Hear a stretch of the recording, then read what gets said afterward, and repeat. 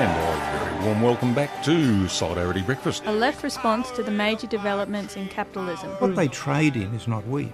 They trade in famine. A little dose of revolutionary optimism. I think it's really important to sort of express solidarity globally. It really is a deal by corporations, for corporations.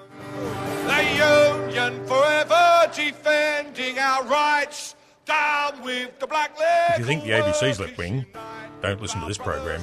Solidarity Breakfast, 7:30 to 9am Saturdays, 3CR 8:55am, streaming and 3CR digital, podcast or audio on demand. And of course, the website solidaritybreakfast.org.au. Solidarity forever.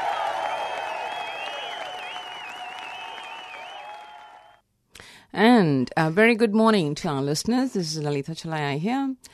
Hope you have had a good sleep. Now, the weather's warming up and we'll see more people out of the streets, and hope you're listening to this program with your eyes wide open. Today's program is packed with a couple of very good interviews. One is, of course, with Humphrey McQueen, who will come later in the program at 8:30. And the first interview is with Aaron Malvagadam, who has been an activist in the Sri Lankan community for a long time. Now, Aaron was a refugee when he came as a child, and he was in a refugee camp in Sri Lanka for about a year or so. And when he came here, he was again put into a refugee camp. Later, he was released, and today he's a major activist among the refugee community. Sri Lanka recently had elections on the 17th of August, and Aaron's about to give us a bit of a roundup about what may transpire, or the elections are over. I'll give you the results later, but this is what he had to say. Aaron, could you just give a description of what life is like in Sri Lanka today for the Tamil, particularly for the Tamil people? For the Tamil people living in the north and east of Sri Lanka, after 6 years of the final onslaught by the Sri Lankan military, they live under a military occupation. Tamil homeland is virtually under a military occupation. For every 4 Tamil, there is an army member present. In some villages, it's even more heavy. It's for every 3 Tamils, there is an army member present. People are living in fear. There has been many reported cases of Tamil women being sexually assaulted. Most of the time, the perpetrators enjoyed the support of the military. Singularization of the Tamil areas is taking place. Land grabbing is another issue. Building of Buddhist temples in every parts of the Tamil areas. Tamil fishermen are denied their right to fish in certain areas, while Sinhalese fishermen are being brought to the north to fish in areas where Tamils supposed to be fishing. On top of that, military is taking part in day-to-day life of the Tamil civilians in the north and east. They would take part in many school events. They're running hotels. They're running the tourism industry in the north and east. The military has also other business interests in the north and east. 6 years after the so-called end of war, life is very bad for Tamils, and the messages that are coming from the central government is that they intend to continue the genocidal agenda. Now, in January, there was a presidential election which resulted in Mahinda Rajapaksa being replaced by a new president, Maithripala Sirisena. Has this made any difference? On 8th of January, yes, Mahinda Rajapaksa, the man Tamils feared for over 10 years, was defeated by Maithripala Sirisena. Before I answer your question, I want to tell you about the people behind the new regime. Yes, Maithripala Sirisena is the president, and then we have Ranil Wickremesinghe, we have Chandrika Kumaratunga Bandaranaike, the ex-president of Sri Lanka, and we have Sarath Fonseca. These are the key people in the Maithripala Sirisena camp. Maithripala Sirisena was part of Rajapaksa's cabinet for many years. in 2009, when the killings were taking place, he was the acting defense minister. It was under his watch thousands of Tamils were murdered by the Sri Lankan military. According to the UN, over 70,000 Tamils were murdered by the Sri Lankan military in the final days of the war, and it was under the watch of Maithripala Sirisena. Let's talk about Sarath Fonseca. He was the army general in charge of the war. He was the head of the army. And then we have Chandrika Kumaratunga and Ranil Wickremesinghe. Ranil Wickremesinghe is the Prime Minister of Sri Lanka. Ranil Wickremesinghe has been a puppet of the West.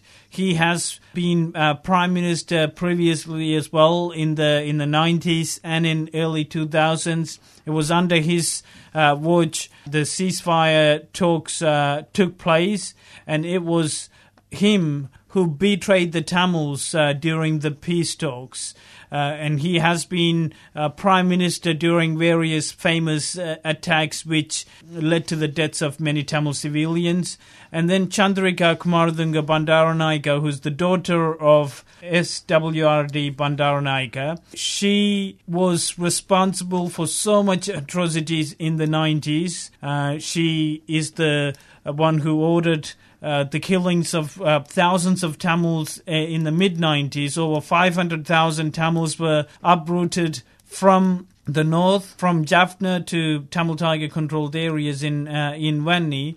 It was under her watch my school was bombed. I witnessed the bombing of my own brother, many of my schoolmates and cousins, and it was under her watch my school was bombed. I remember she would send her helicopters to the Tamil areas, dropping leaflets asking us to stay inside the schools and churches whenever there is attack nearby, and they bombed the churches and the schools, like the way Mahinda Rajapaksa did in the final days of the war, asking people to stay inside the no-fly zone and bombing the no-fly zone. These are the key people behind the new regime, and they are, their agenda is to wipe out the Tamil people from the north and east of Sri Lanka. And the genocidal agenda continues under the new regime. There has been many recent reports in credible medias stating that there is a silent war against the Tamil people, and there is a silent war against the Tamil people. If you look at some of the events that are taking place, we have heard a lot of cases of young Tamil girls being sexually assaulted by men who are enjoying the support of the Sri Lankan military, widows who are complaining that they're being sexually harassed by military men. There are many cases of Tamil lands being taken by the military. So, for Tamils, whether it's Rajapaksa or Maithripala, there is no difference. The genocidal agenda has been there for over 60 years. It continues under the new Sirisena regime, and it is likely to continue even if there is a Tamil president in power, because it's not the president who is the problem. It's the whole structure, the military. It's the Buddhist nationalism that is at the heart of all these problems, which is driving the genocidal agenda. So just to think that by having Maithripala Sirisena as president, everything is solved is. It's easy for someone, who has no vested interest in Sri Lanka to say it, but for someone who has relatives there, someone who was born there, I can't accept this. There will be parliamentary elections on the 17th of August. I take it you think that this won't make any difference either. The parliamentary elections is a time to test various things. At the moment, there are two Tamil political parties in the north, and then we have single East parties in the south. If you look at the election manifesto of the single East parties, they are all competing with each other who is going to be the one denying more rights for the Tamils. And when you look at the Tamil parties in the north, it's a fight against who's going to win the freedom for the Tamil people. From the SLFP and the UNP, the major Sinhalese political parties, it is very clear that if they are elected, if they win the majority seats, they're not going to do anything for the Tamil people.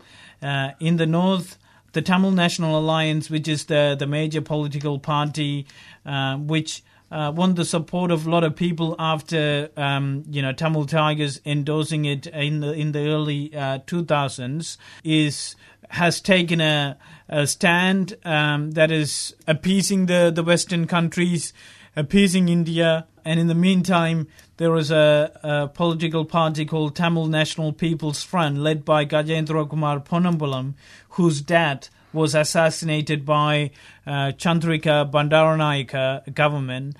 He has been running a campaign calling for the recognition of the Tamil nation. They're not calling for the division of the country, as Sri Lankan constitution does not allow them. So no political party can call for the restoration of the Tamil homeland. However, they can call for the recognition of the Tamil nation and the Sinhalese nation in a united Sri Lanka, which is the maximum that they can call. And Tamil National People's Front is doing that exactly. And it has candidates in every seat in the north and east, and it has some really interesting candidates. Someone by the name Kogilavani is running for Kilinochchi ward. Kogilavani was an orphan who was brought up by the Senjola, the Tamil Tiger orphanage. Tamil Tiger run orphanage, and eventually in the final days of the war, she was the one running the orphanage as well. And she's very fluent in English. She seems to be a shining light among all these negative things Tamils are experiencing at the moment in the middle of a military occupation. And there are many other really good candidates who have come forward to be a voice for their people. Next month, the United Nations Human Rights Council will have a meeting which will include a discussion of Sri Lanka. What do you think will happen there? Well, Channel 4, which is a very credible media, has come up with a leaked document which claims that the United Nations, while it may come up with strong findings about what happened in the final days of the war, is likely to endorse domestic investigation. It's likely to endorse a domestic investigation, which means for Tamils, justice will be denied forever. Domestic investigation means asking the murderers to investigate their own crimes. And I mean that when we say domestic investigation, Maithripala Sirisena, Sarath Fonseca, and others who were in power, who were in charge of all these killings, they will be asked to investigate their own crimes. There will be a lot of witnesses, Chris, I can tell you, if there is a domestic investigation, will never come forward to tell their stories. I have interviewed, as part of my work with Tamil Refugee Council in recent weeks, I have spoken to many witnesses who are currently living in Australia as refugees. They have clearly said that they will not speak out in a domestic. If there was to be a domestic investigation, they will never come forward and give testimony, because as soon as they walk into that door and give statement and come out, Sri Lanka's intelligence will make them disappear, or at the least will harass their family members. And, this is not new for Tamils. It's been going on for many years. And if the United Nations is to endorse a domestic investigation, they will be betraying the Tamil victims of Sri Lanka's genocidal war. So what would you like the United Nations to do? Well, we want the United Nations to firstly have an international investigation. Only an international investigation will make sure that all those who committed crimes, war crimes and crimes against humanity are held accountable for what they did. Only an international investigation will allow these perpetrators to be tried at an international criminal court. Finally, the Australian government argues that Sri Lanka is a democracy, it's now safe, and therefore they can send back asylum seekers to Sri Lanka. So what comment would you have on the role of the Australian government? Australia's role in the Tamil genocide time and time again has been exposed in Australian media and other medias as well. Australia shouldn't be deporting any Tamil refugees back to Sri Lanka. Australia, in the last 6 years, has been responsible for many Tamils being murdered on their return by the Sri Lankan army. Under the Julia Gillard government, we saw over 2,000 Tamil refugees getting sent back. We saw over 40 Tamil men being given negative security assessment. It was to the Tamils Australian government first introduced enhanced screening process, which meant that they get given 15 minutes to tell their story. If they fail to convince the authorities, they get sent back to the Sri Lankan government. All this happened at around the time when human rights groups all around the world were quite critical of the Rajapaksa regime, and there was so much evidence available of Rajapaksa's cruelty towards the Tamils, and yet Australia chose to act this way. Now, Australia's treatment of Tamil refugees is not surprising given what we have learnt in the recent weeks. That is, Australian Federal Police providing support to the Sri Lankan military, Sri Lankan intelligence. Australia has used international platforms to defend the Sri Lankan government at various platforms. The last time Australian government defended the Sri Lankan government was at the UN Human Rights Council when there was a resolution passed by Western countries criticizing the Sri Lankan. Australia was the only country supporting the Sri Lankan government. Australia's role in the Tamil genocide is well known. They are complicit in the genocide too. Okay, thanks very much, Aaron. Dum da da da da da dum da da da da da boom boom boom boom boom boom boom boom. Hi, I'm Rod Quantock, and you're listening to Fill in the Dots. You know who you're listening to. Why do I have to tell you who you're listening to? You know who you're listening to. You're listening to, yes, fill in the 3CR Community Radio. You got it right. You've won a giraffe. We're at 8:55 a.m. We're on digital radio and streaming at 3cr.org.au. 3CR has been making trouble since 1976, and occasionally I've been part of the trouble that's been made. It's a vital part of our media landscape, and I'd encourage you to get a hacksaw, an oxyacetylene torch, and go up to the Dandenongs and bring down all those broadcast towers that aren't 3CR's towers, and let's make 3CR the only source of information to an information-starved, dumbed-down Australian community. Written, authorised and spoken by Neil Mitchell. Yes, 3CR, and welcome back to Solidarity Breakfast. You're listening to Letha Chalaya, and I was going to give you the updates on the election results in Sri Lanka. Before that, I just would like to say that interview was conducted by Chris Slee, who is a contributor to Green Left Weekly, and I conducted the panel while we recorded that interview. Now, the Wickremesinghe party, which Ranil Wickremesinghe is the current Prime Minister, and he has basically won the position back by being the majority winner of seats that happened in the election that happened on the 17th of August. Wickremesinghe's party won 106 out of the 225 seats. But this still doesn't give them a majority. But what will happen is Maithripala Sirisena, who's the president, will completely support Ranil Wickremesinghe.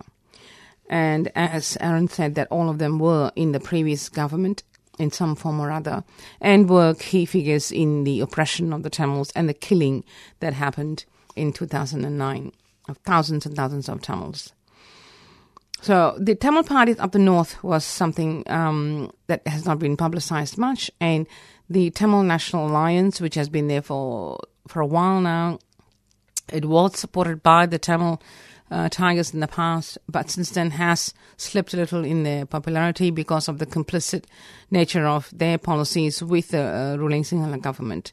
While they have won the elections in North, they have lost a number of seats as well. The TNPF, the Tamil National People's Front, which Aaron mentioned, and Koikilavani, who stood for that particular party, has tripled its votes. While they didn't win a seat, they won up to 5% of the votes, and this is a party that will be growing. It's suffice to say that the Tamil struggle in Sri Lanka is very similar to what's happening in Palestine against the Israeli occupation.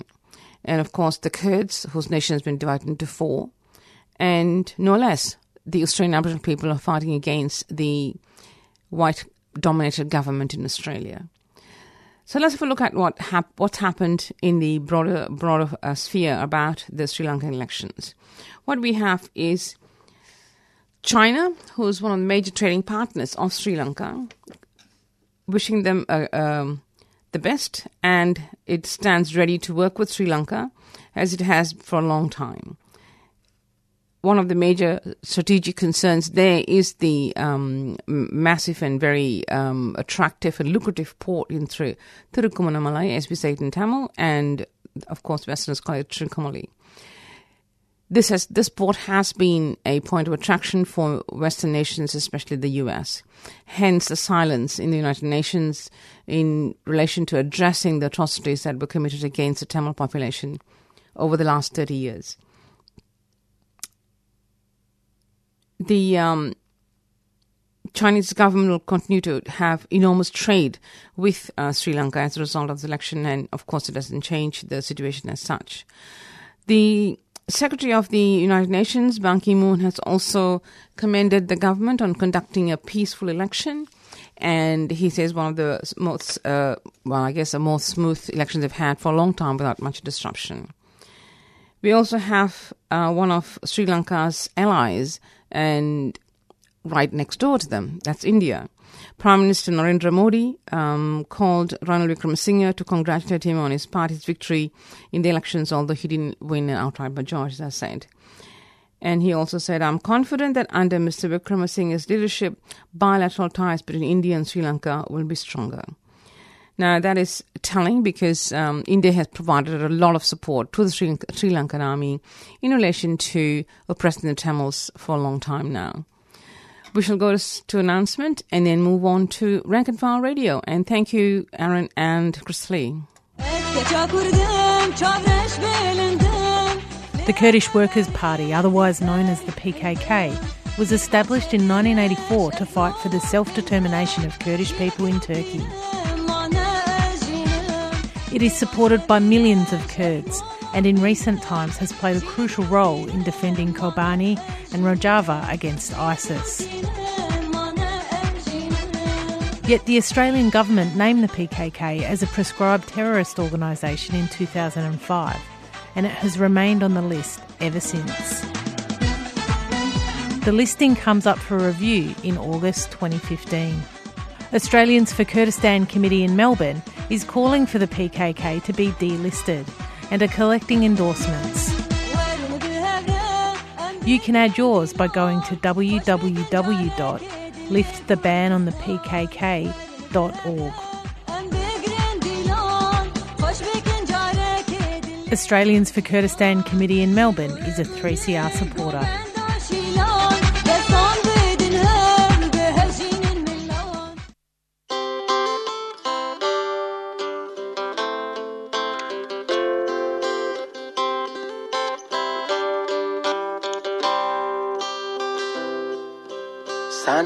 I go down, sun I come up, now worry stop yet. Tongol West Papua. Sun I go down, sun I come up, now worry stop yet. Tongol West Papua. Well, like in freedom, yeah, freedom. Long West Papua, all one talk belong you me. Only run away and about. Now I'd long big boost, only like him freedom. Beside by Holly Mall. Only run away and about. Now hide long big boost, only like him freedom. Beside by Harry Mall. Only like him freedom, yeah, freedom. Long West Papua, only one thought belong to me. Well, like in freedom, yeah, freedom. Long West Papua, only one thought belong to me.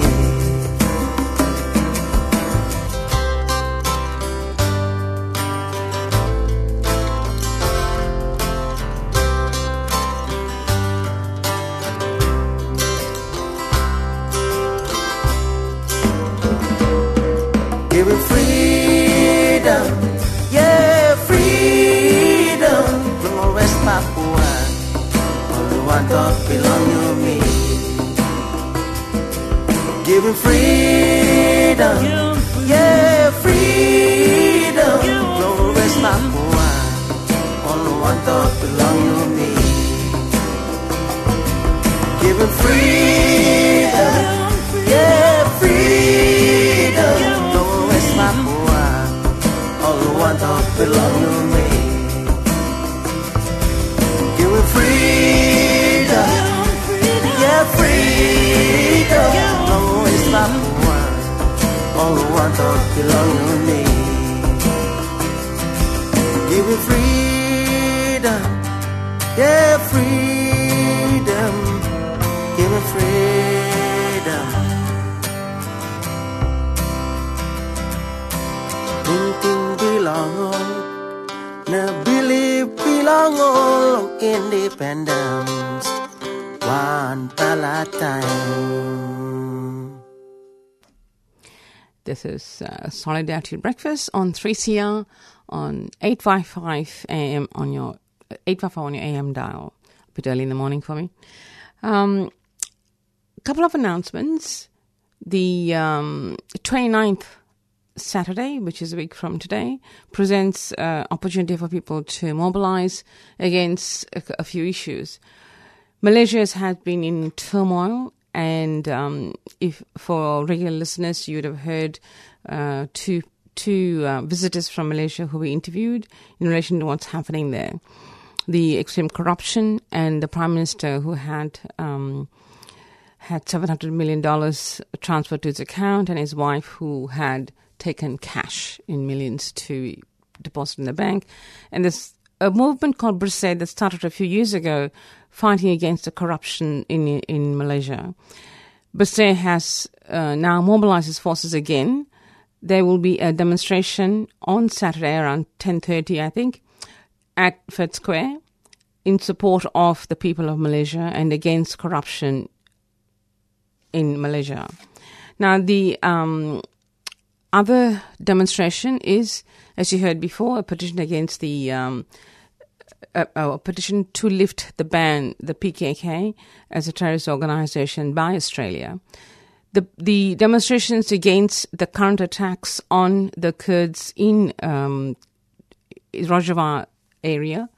The Kurds have been fighting against the ISIS movement, which has been atrociously genocidal in the Middle Eastern area. And, of course, the US had wanted to fight against them. Now, the complicating factor there is that while the Kurds were fighting against the ISIS movement and were winning, the Turkish government that was elected failed to get a majority of the last elections. To divert attention from its inability to form a government or legitimate government, the current Turkish government is attacking not just ISIS, but also the Kurds who are fighting against ISIS. US has been silent on this matter. So that the protest to support the Kurds is happening on the 29th following the Brusset. So if you're free, please attend these protests coming Saturday. We now move on to Rank and File by Marcus Harrington, who's member of the NUW. On today's edition of Rank and File Radio on Community Radio 3CR, Jimmy O'Connor from the South Australian Construction Division of the CFMEU is the special guest. O'Connor is yet the latest unionist to be persecuted by the courts in this country for simply doing the job he was elected to do, to represent his members. And Jimmy joins me on the line today. And welcome to Rank and File Radio today, Jimmy. Thank you, mate. How are you? Very well, thanks, yeah. Okay, so you're the latest union official to be victimised by this Conservative Abbott Liberal government who are hell-bent on destroying Australia's union movement with multiple officials facing charges at the present time, and currently with a politically motivated Royal Commission with your union, the CFMEU, under heavy attack, Jimmy. Yeah, it is, mate. Look, it's across the whole country. You know, the Abbott government's just hell-bent on one thing, and that's getting stuck into the unions to bring down working conditions and rates of pay for our members. Our members fight hard for all the conditions and pays that they've got over the years, and we're determined to make sure that it stays that way. And he's hell-bent on bringing us apart. And the charges against yourself relate to an incident from May in 2014 where you were simply undertaking your job as a union official.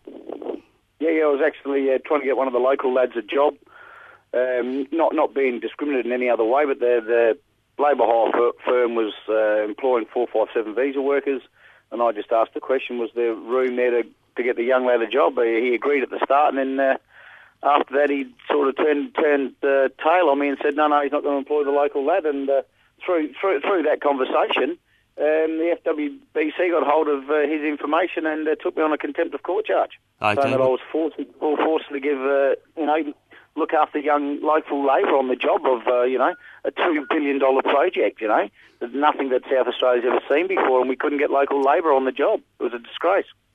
And why do you think bosses prefer to use these 457 visa workers over local workers? Oh, obviously they can go in there and they can put the pressure on the visa workers and force them to work, extraordinary long hours, and knowing that the visa workers can't really complain, because if they do, they'll lay them off. They've got to keep the same employer for 6 months. Yep. So they have that vulnerability where they're going to toe the line and do stuff that they wouldn't normally do if they were in another circumstance of full-time employment. And most of the visa workers that I did speak to, would come and see the union. The first thing they would say is, don't tell the boss, because if he does, he'll sack me.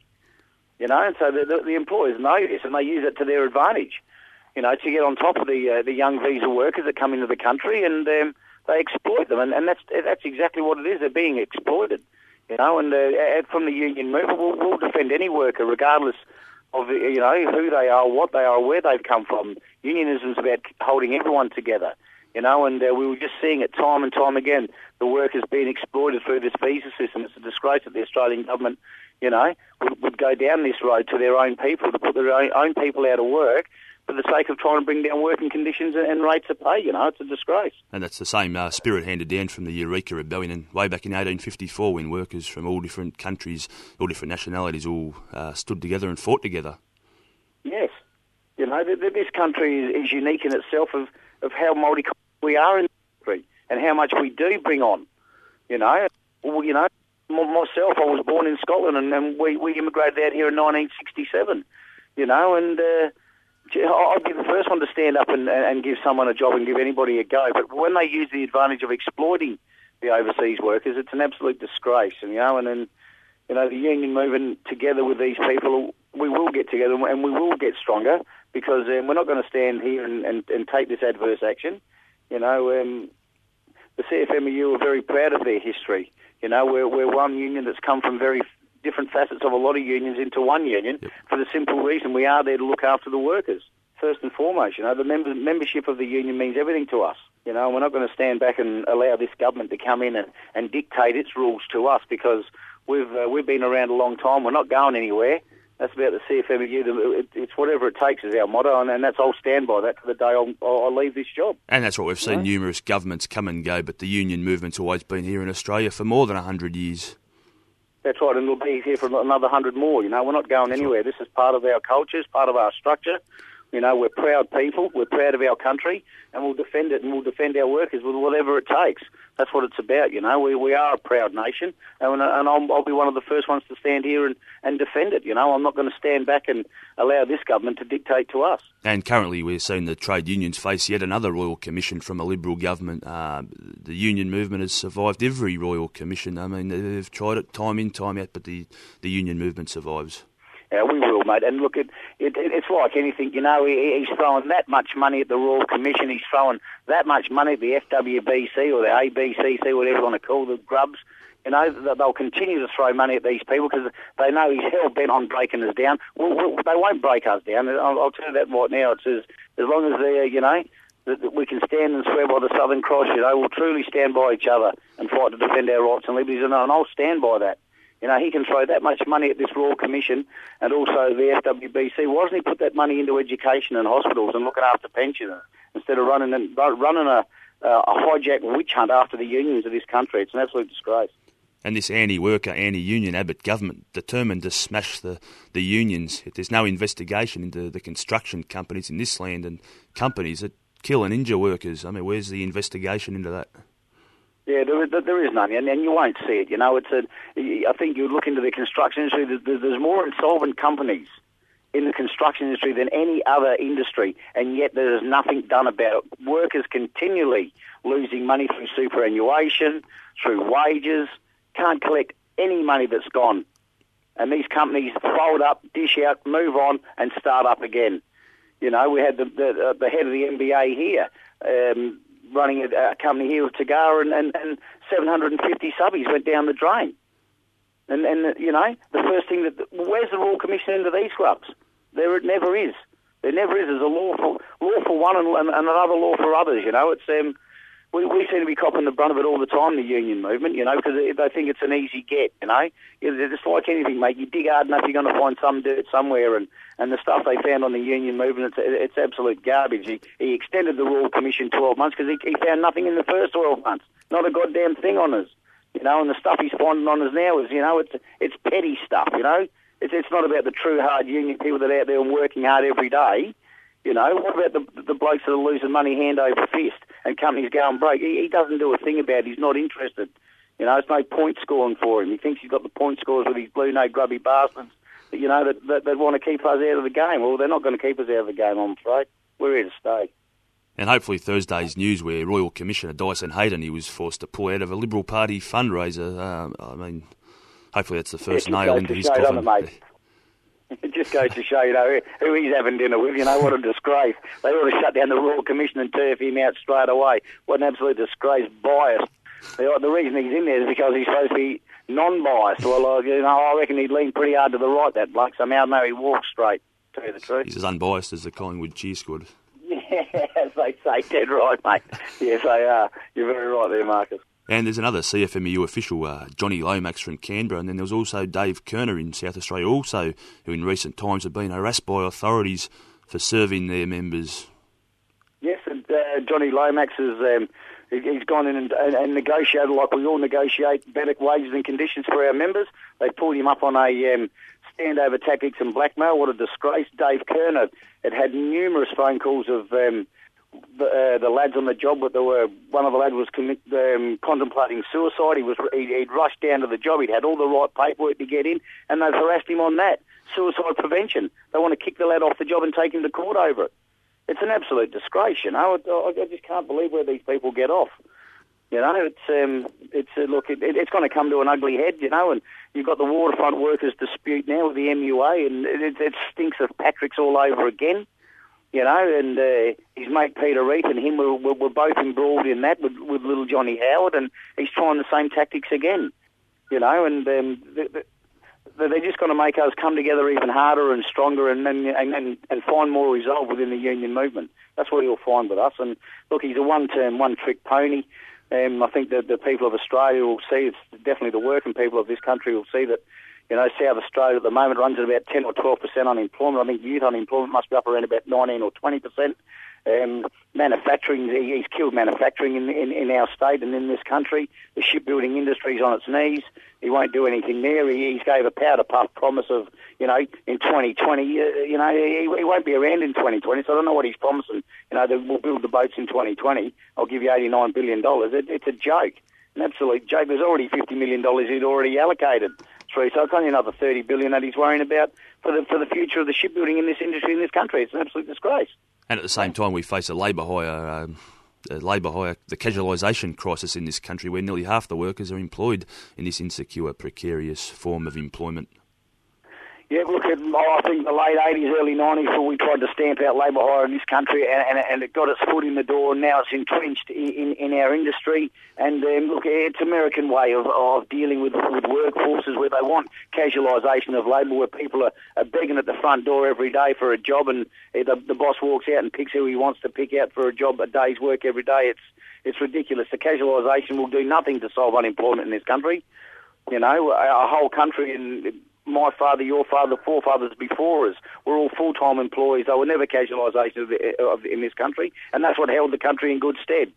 You know, any country in the world that's winning and looking well don't have casualisation in their workforce. It just doesn't work. You need full-time employment, people that are committed and want to work for a good company. The problem is we can't find enough good companies. That seems to be the issue. They all believe this bloke's, you know, little Chairman Mao read book of how you get about capitalism in this country. It's an absolute disgrace. You know, gutted by it, you know, and it'll only take a certain amount of time, Marcus, before, you know, the majority of people in this country, when we go to the polls, and hopefully the Gotti calls an early poll, and we do go to the poll and we vote the bastard out, simple as that. And then the real challenge is on, we need to keep on the case of the ALP. Well, they need to stand up, you know. They've been a bit of a soft target, you know, honestly, to the workers in this country, where they could have been doing a hell of a lot more for the workers in this country. And, you know, Julia Gillard and Rudd and Kevin Rudd had the opportunity to get rid of the FWBC in this country, and they should have stamped them out for the working people. It's only made it worse that this rabbit's got in, and now he's going to back him to the hill.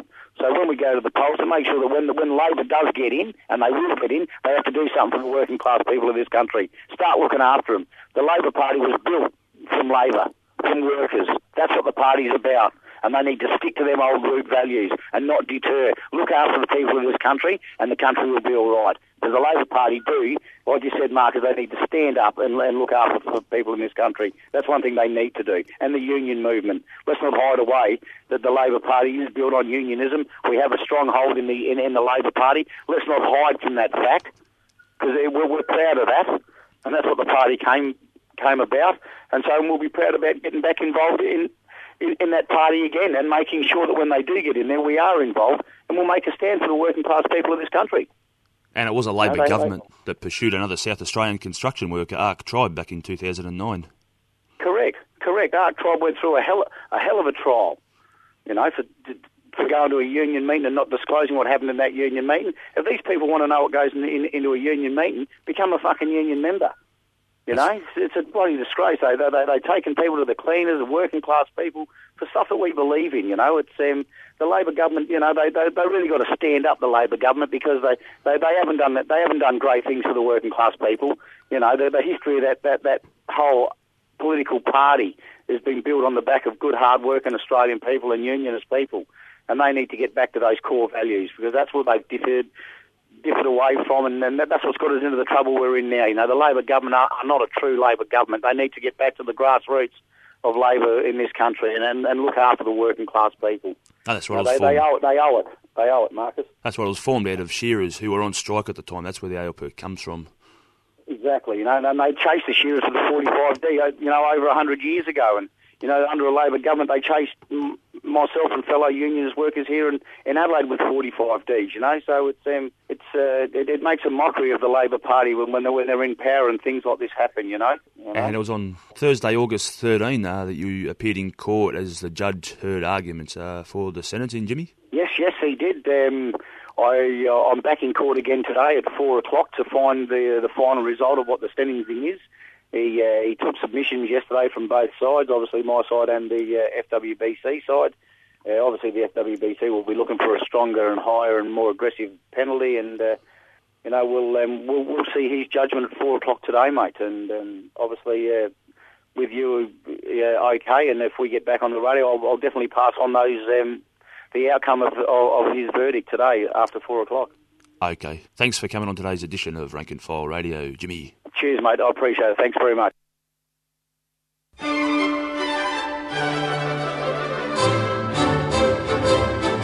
Writers, poets and graphic novelists, the Lord Mayor's Creative Writing Awards are now open.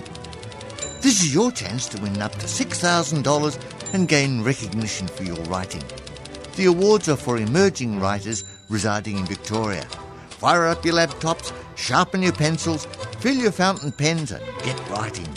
Find out more at melbourne.vic.gov.au/LMCWA. City of Melbourne is a 3CR supporter.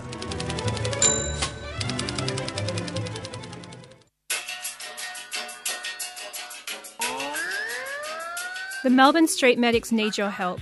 On Saturday, the 18th of July, when we took to the streets against Reclaim Australia, Victoria Police pepper sprayed the crowd. We treated more than 100 people, and we're asking you to donate to help restock our kits and train up new medics. We believe in empowering people to fight for a better world. Please help us to care for those who stand up for our rights. Please go to ozcrowd.com and search for Melbourne Street Medics, or go to the Melbourne Street Medics Facebook page for more information on how to donate. Thank you, Marcus, for the union part of Solidarity Breakfast. And welcome back to 3CR, 855 on your AM dial. And you're listening to Solidarity Breakfast, the regular Saturday morning program. We'll have some music before we go on to our regular contributors to satire on this program.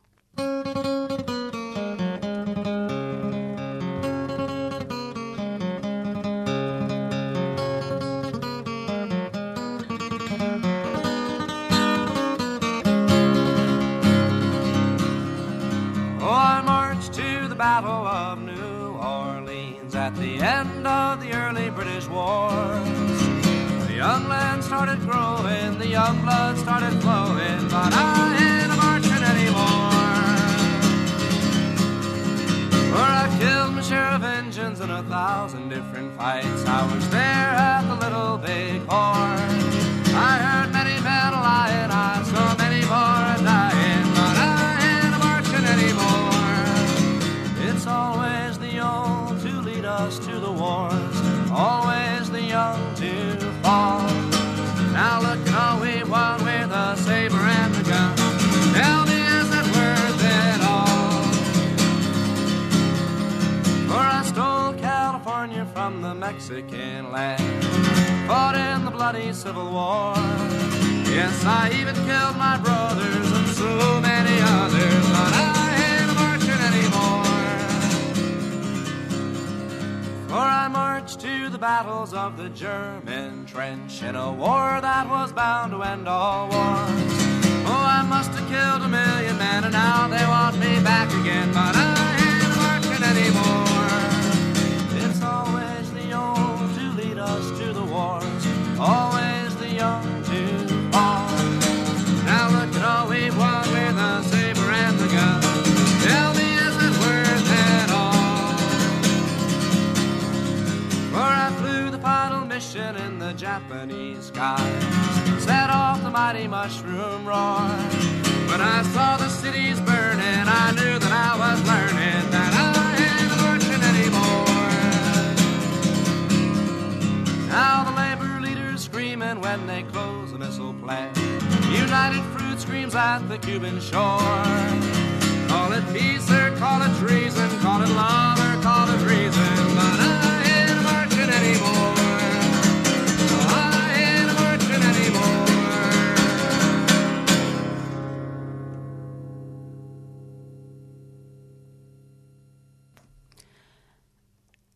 And that was Phil Oakes with I Ain't Marching Anymore.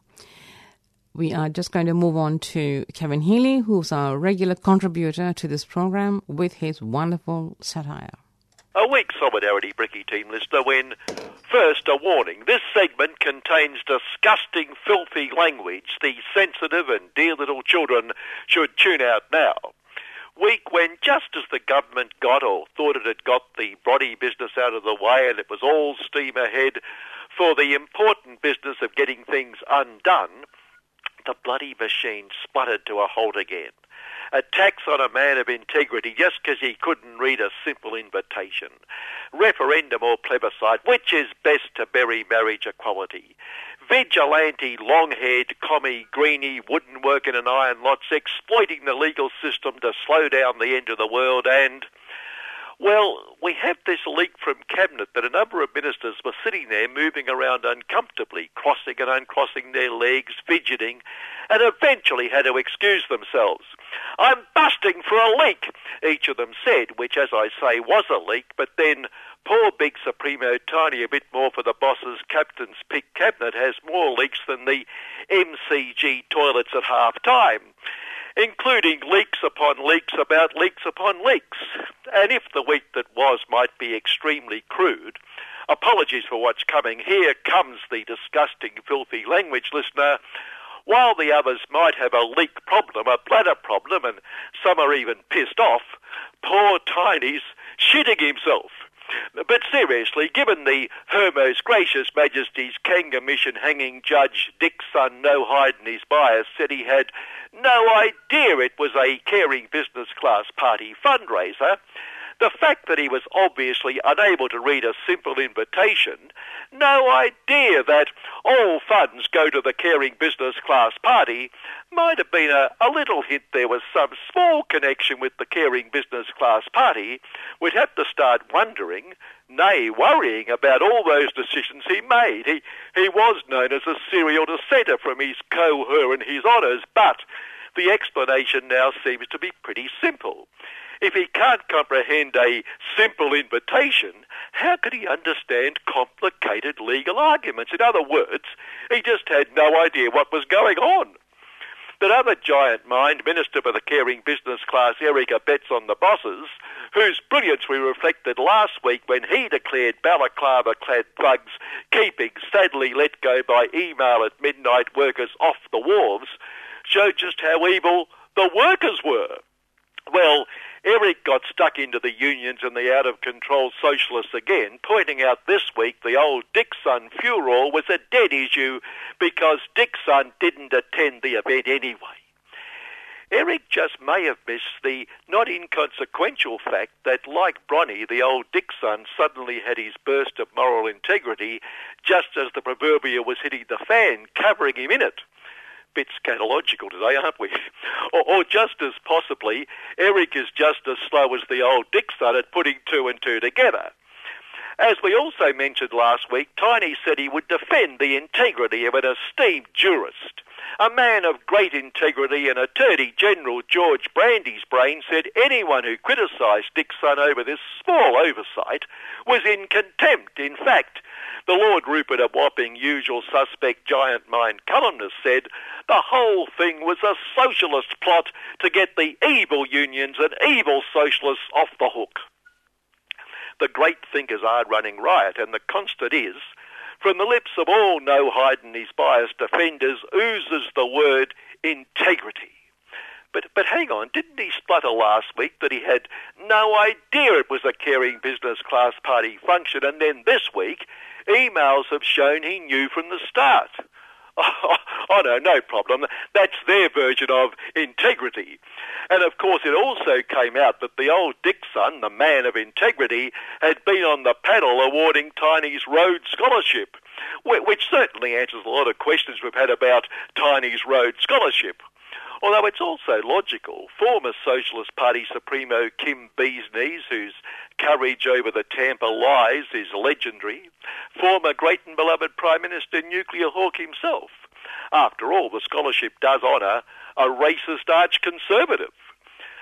So, Dick's son, leaks and marriage equality, given as the aforementioned George Brandy's brain concedes, indeed argues, Parliament can just legislate. After all, we have a government, if and when it could get things undone, intent on reducing taxes for the rich.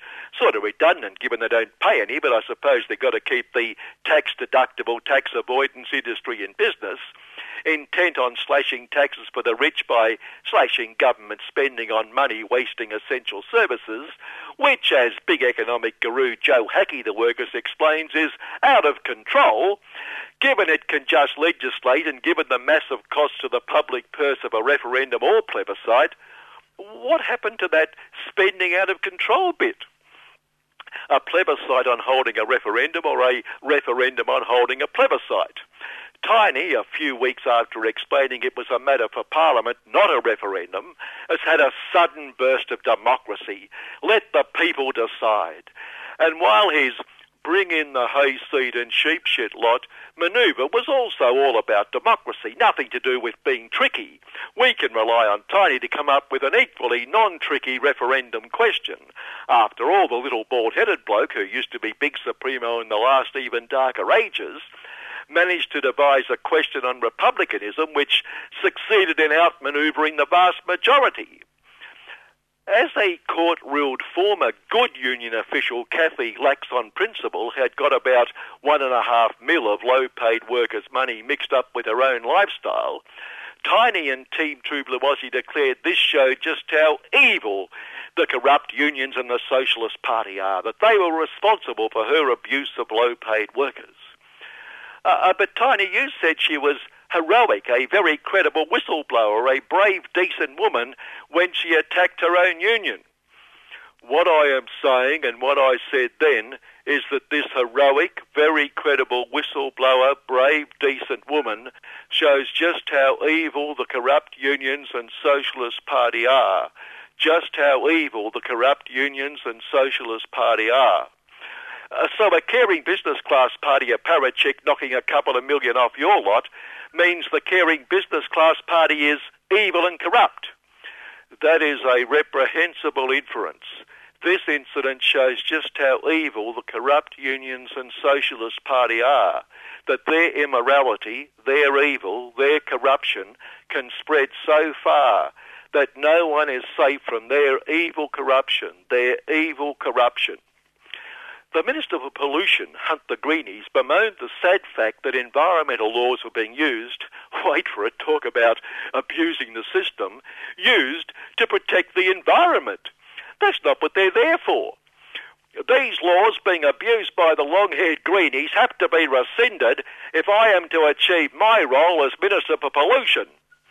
The government said the long-haired lot had all this money to run these vexatious, vigilant cases, which must leave the world oil cartels green.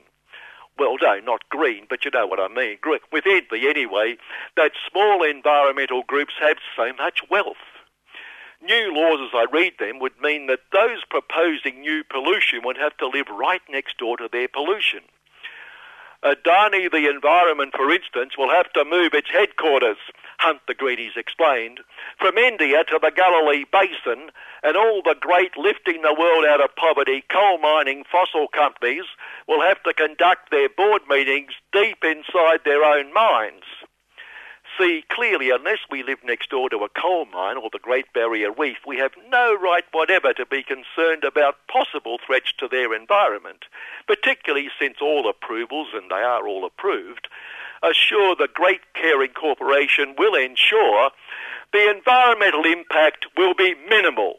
They all say that, which reveals even more clearly just how irresponsible these long-haired commie greenies are, thinking environmental laws have something to do with protecting the environment. On fossils, not stealing and obeying the law, US of the UN of the US of the world energy giant Chevron the environment has this great scheme with related party loans that have its trillions of dollars of US oil profits made in Trubler-Wazzy, and its Trubler-Wazzy profits made in the US of. Sadly, Big Supremo Chuck Bloated IV looked very upset. It means we can't pay tax to anybody. What a tragedy! The Trubler-Wazzy government is talking about tightening laws to prevent transnational tax avoidance. But US oil firms have demanded more time. We need more time to find the loopholes. That is not to say we don't just love tax avoidance. But having said that, we pay every cent of tax we are legally obliged to pay. But the records say you don't pay any, that you claim tax deductions and the public purse pays you. That goes to what I said. We have great, great love for the law. And finally, while industry superfund Hester has divested its shares in Transfeld the Refugees over that company's role on Nauru and Manus Island, the company explained its shares have risen 45% since it won the contract to fell the refugees.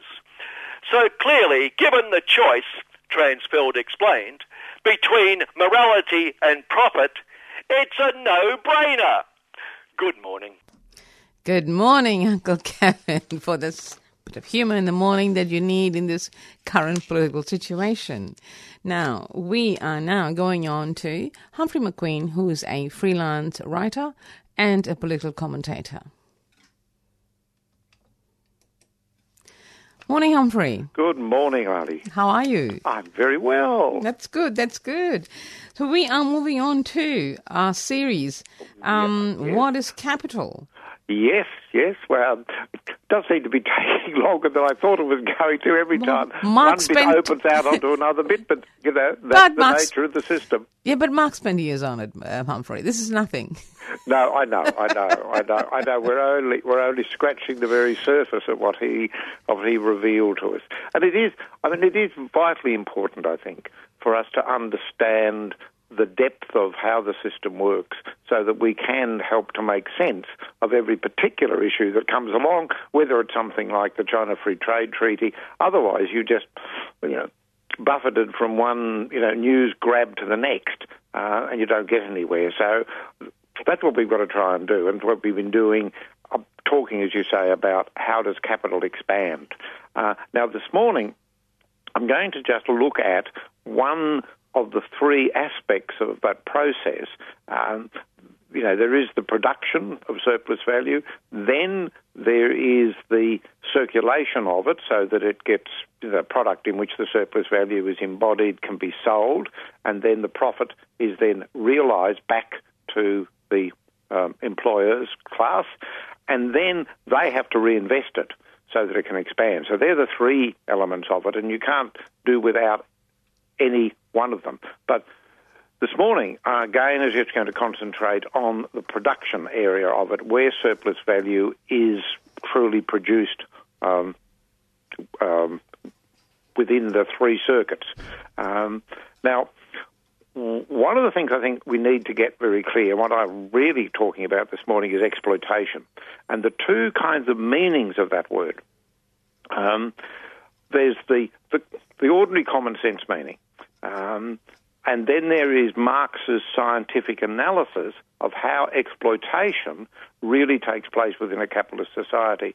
And these, while they overlap, are not the same thing. And the whole point of it is to clarify the difference between what, the kind of, as I say, the common sense use of the word and the scientific use of the word is. Now, the politics of it are that we're not supposed to say this. That's right. The capitalist system is not supposed to be intrinsically exploitive. Of course, there are, things that go wrong on the margins. There's a bit of exploitation over here, or there's a bit of a Melbourne sweatshop, situation there, or perhaps even Lord Vestey and the Aborigines in the 1960s and the Gurindji. They might be considered to be aberrations of the system. But what Marx says, of course, is that, for his point of view, exploitation is the nature of the system. And there is no getting away from that. But what he's talking about is not the same, necessarily, as the Melbourne sweatshop situation. So what's the difference? We can talk about unpaid overtime, about speed-ups, we talk about slave drivers. All of those things fit very comfortably, I think, into the common sense version of exploitation. Yes.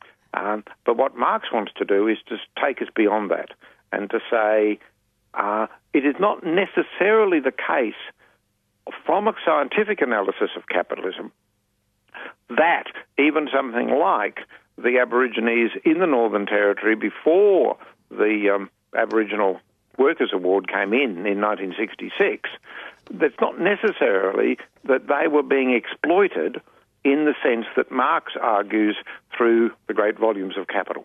Now, that might come as a shock to people if they haven't gone through Marx's analysis of the capitalist system, because it seems, on first sight, that the situation that the Aborigines had there was obviously exploitation.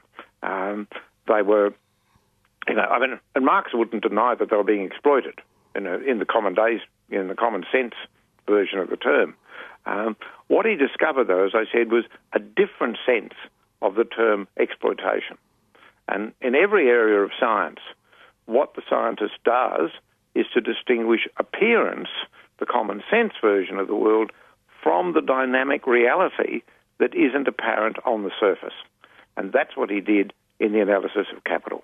Yeah, this also applies to the colonization of land across the world. Well, he would say, he talks there about the primary accumulation of capital. And so that there are two elements to this, and, you rightly point to the fact that once the Aborigines are made to work for the Lord Vestey, the question about exploitation comes in there. But before you got to that, there's the primary accumulation of capital in which their country was taken away from them. So that the first level of exploitation by which it is possible, makes it possible for the other exploitation to take place, is that they are deprived of the resources which they had previously in which they could have used to keep themselves without having to sell their labour power. Now, not that they were quite selling their labour power, but all the way around the world, in England from the 14th, 15th century onwards, we had what was called the enclosure movement. So that what you get with that colonialism is a kind of global enclosure movement in which people are deprived of not all of their land, because that's a bit more complicated, but basically they have to sell themselves in order to be able to survive because of that primary accumulation. Now, the Aborigines before 63, it gets a bit complicated when the old people get the age pension. But before then, all they were getting, either from the government or from the Lord Vestey, were rations. They were just getting, flour, tea, sugar, and tobacco. That was it. Now, you'd have to say that on the surface, of course, that has to be exploitation. Yeah, you forgot the alcohol bit. Well, it wasn't. Well, at that stage, alcohol wasn't there. That's one of the terrible things that has happened, really, since the early 1960s. These people were a long way away from the towns. Alcohol wasn't the disaster that it certainly became afterwards. So going back to this acquiring of land or invasion and stealing of the land, could you classify it as the first step towards exploitation? Oh, absolutely. That's what I was just saying. It is the fundamental precondition. That's why Marx calls it the primary accumulation of capital. But once that's happened, you then go on to the following stage. And here, what we have to think about is a long phrase, which we will have to unpick in two parts.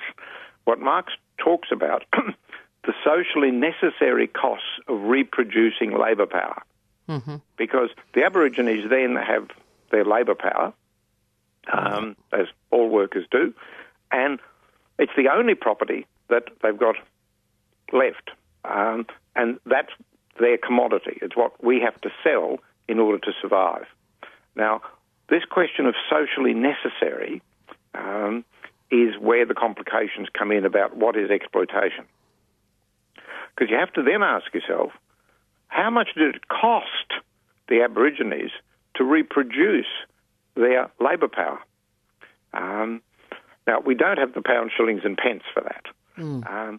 But what we do know is that the Gurindji were well enough fed, housed and clothed to go on providing labour power for the Lord's Vestey. We also know that they were able to do that from one generation onto the following generation. Now, that wouldn't have happened had they been in a permanent famine situation. And also, of course, their housing and educational costs were, pretty well zero. And that those needs for housing and for their education, of course, they were still taking place in what we could call traditional society. So there was no labour cost involved in that in terms of their having to reproduce themselves to present to the Lord Vestey. The difficulty what I'm trying to grapple with here, first, the privatisation of land was just before it became commodified. And then you have the invasion of land, which further extends that privatisation and then exploitation, and then you steal land as primitive capital. Yes, yep. And then you exploit the people who owned or previously owned the land to then exploit the land so you can produce the profits out of it and expatriate it. Yes. Okay. Okay, yeah. Move on. That's certainly where we've got to. But what we're looking at now is, in what sense were the Gurindji and all the other people like them, and indeed workers everywhere in the world, I'm just taking the Gurindji as one extreme end, and in a minute we'll get to the other extreme. Look at somebody earning $1,000 a day and ask whether they're being exploited. Yes. So we're really looking at somebody who's only getting rations, as the extreme end, and asking this question just for clarification of this issue by making these two extremes. Are they being exploited in Marx's sense of, are they getting the full value of what it costs them to reproduce their labour power? Because that's the hard question that Marx presents to us. What is the socially necessary cost of reproducing their labour power? Not just for this generation, but from one generation on to the next, because the capitalists need all of that reproduction to be taking place. Now, it's certainly true that if exploitation wasn't taking place in Marx's sense, then the Lord Vestey would have gone out of business. Because unless they're taking the surplus value that the workers produced, whether they were the Gurindji or whether they were the European people who were working on the station as well, all of them were being exploited. But the point that Marx would make is that because of asking the socially necessary question, that the costs of reproducing the indigenous labour power were not the same as the costs of reproducing the European workers. Yes. And therefore, while the European worker might have been getting $50 a week and the Gurindji were not getting any money, yes, both of them were being exploited. And that's, the kind of part of the key point that we really have to grasp. And as I say, on the surface, you'd say, well, of course they're being exploited, and they are, but we've got to look at how that exploitation takes place within a capitalist system, not just, as a kind of abstract element. Now, as I said, that was one extreme. Yeah. Now I want to go to another extreme case. I want to take the example of a cardiovascular surgeon working in a New York hospital for a global corporate that runs hospitals in order to make a big profit and reinvest and to buy hospitals in Australia once the Trans-Pacific Trade Partnership comes into existence. Yes. So here we've got this cardiovascular surgeon. Now, she's on a package of salary and other benefits of $365,000 a year, $1,000 a day. Can she be exploited? In Marx's terms, yes. Yes, indeed. Yes. That's exactly it. Now, of course she can be exploited. That's the one thing that she's got in common with the Gurindji. And indeed, what she's got in common with them as well is that if she weren't being exploited, the corporation that employs her would go out of business, even though they're having to pay her $365,000 a year. Now, here again we ask the question about what are the socially necessary costs of reproducing her labour power? Now, first of all, clearly, house rents on Manhattan are somewhat different from house rents on Wattie Creek for the Gurindji in the mid-1960s. So she has a cost of housing. I mean, she may well be paying, half of it. She may well be paying, $1,000 a week to get any kind of accommodation. Then the other thing, which we've become very conscious of in relation to the United States, is the cost of her own education. Yes, of course. Which she may well be paying off at $1,000 a week. Yes. And then she's thinking about, well, I've got to educate my children. So she's putting money away into an education fund. So her children can go to university without having to go into huge amounts of indebtedness. And then, I can just go on from there and get other things. But clearly, while she seems to be, you say, how can someone getting $1,000 a day be exploited? Well, you've got to ask the fundamental question. What is the socially necessary cost of reproducing her labour power? Now, and that's the key to whether she's being exploited or not. You then have to look at the actual particulars of the case, and of course, we can't possibly do that. But you'd have to ask yourself, how much surplus value is this hospital corporation able to extract out of the labour that they buy from her? Yep, that's exactly right. Yeah. So Marx is going to say, yes, she's being exploited, the Gurindji are being exploited, but not because they are only getting flour, sugar, tobacco and tea, but because the socially necessary cost of their labour power is less than the labour they supply to the Lord Vestey. But would you add surplus value to it? Is she producing more surplus value or the Gurindji producing more surplus value? Well, that I think is a factual question. You'd have to investigate it case by case. It's quite possible that she may be producing more surplus value. It's possible that they are producing more surplus value. There's no theoretical answer to that question. There's no conceptual basis is to say, because, look, let's take this case. You've got two cardiovascular surgeons working in the same hospital. One of them will produce more surplus value than the other.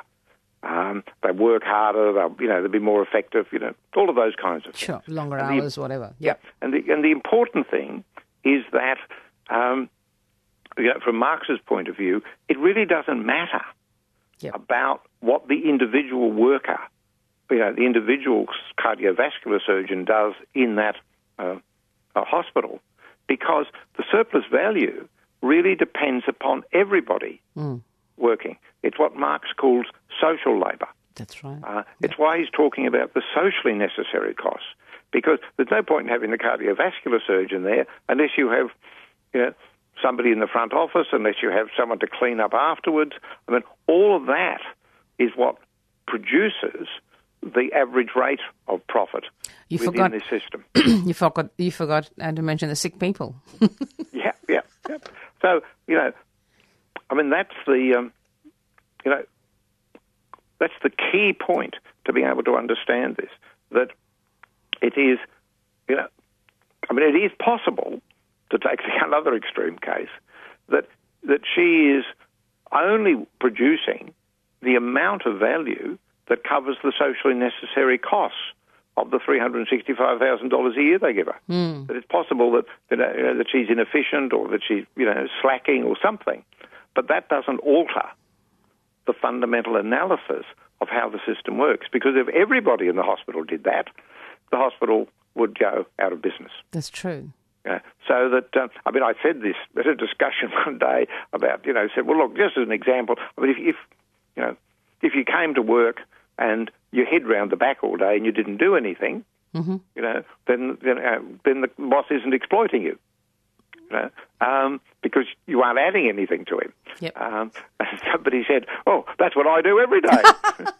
But that may be true for one person in a factory. Yes. But if everyone in the factory did that, then the end of capitalism. That's true. So, that's what we've got to try to understand this, to always break beyond this notion. And one of the reasons why it's important is it got us into this, trouble when the work choices debate was on, and we were being told that what we want, is a fair day's pay. Good of point. course, there can be no such thing as a fair day's pay under capitalism. That's so true. Yes, absolutely. I've got an old industrial butcher friend who's in his early 80s, and he always said, that's the key question. Yep. If you think there's such a thing as a fair day's pay, you don't understand capitalism. True. But it's very hard to get across, to people. They think, well, I get all my award conditions, things are okay, there's good health and safety at work, all of those things, we've got a strong union, we can do all of those things. Therefore, I'm not really being exploited. I'm not like the Gurindji. I'm not like the migrant woman in a sweatshop. But, of course, it's worse in those situations. Yes, of course. But you're still being exploited. You can be an electrician in Australia on, $150,000 a year. But you would only be on that amount of money if they were exploiting you. And that's the point we've always got to keep driving across. There's no such thing as a fair day's pay. Yes. The question also that's come to mind in this discussion is that how do you then address the issue of socially useful work as opposed to the exploitative work? So where does that fit in the equation? Well, now, are you thinking about, school teachers and people? No. Politicians, real estate agents?